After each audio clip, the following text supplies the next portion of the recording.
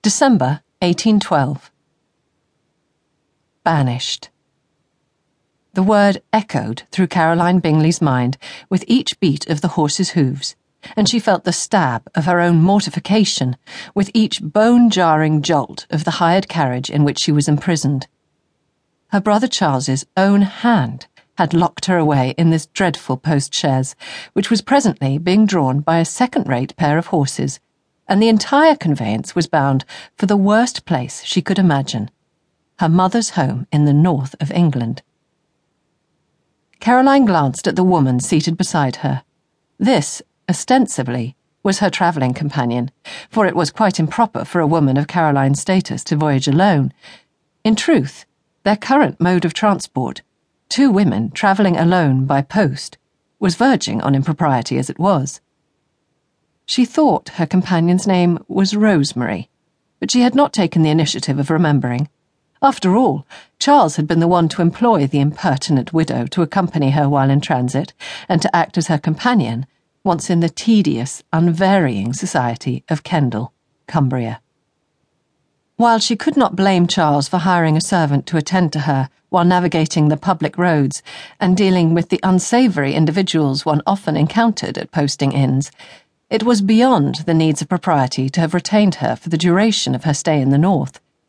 Caroline did not need a chaperone, nor had she reached that unfortunate stage in life wherein she required the services of a paid companion. She was no doddering fool, but a wealthy young woman of sound mind and good judgment. Caroline lifted her chin against the humiliation and anger rising within her breast. The presence of a companion was an insult, to be sure. To think that she had become a prisoner in her own life, with the right to make her own choices stripped from her, was intolerable. No, she had chosen neither the voyage nor her companion, and she certainly would not have elected to embark on such a long journey so late in the year when the weather was apt to turn foul. Ha! It was all a good joke. This was no journey. This was a prison sentence, and Rosemary was her jailer. Rosemary. Caroline winced at such a gauche name.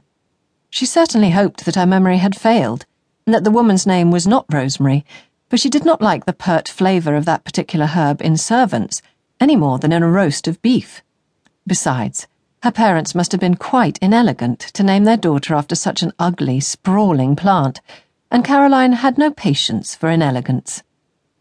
Unfortunately, the name seemed to suit both the woman's piquant personality and her gauche posture, for Rosemary was currently slumped in her seat, asleep, with her head lolling in rhythm to the motion of the carriage, as strands of strawberry blonde hair swayed across her forehead.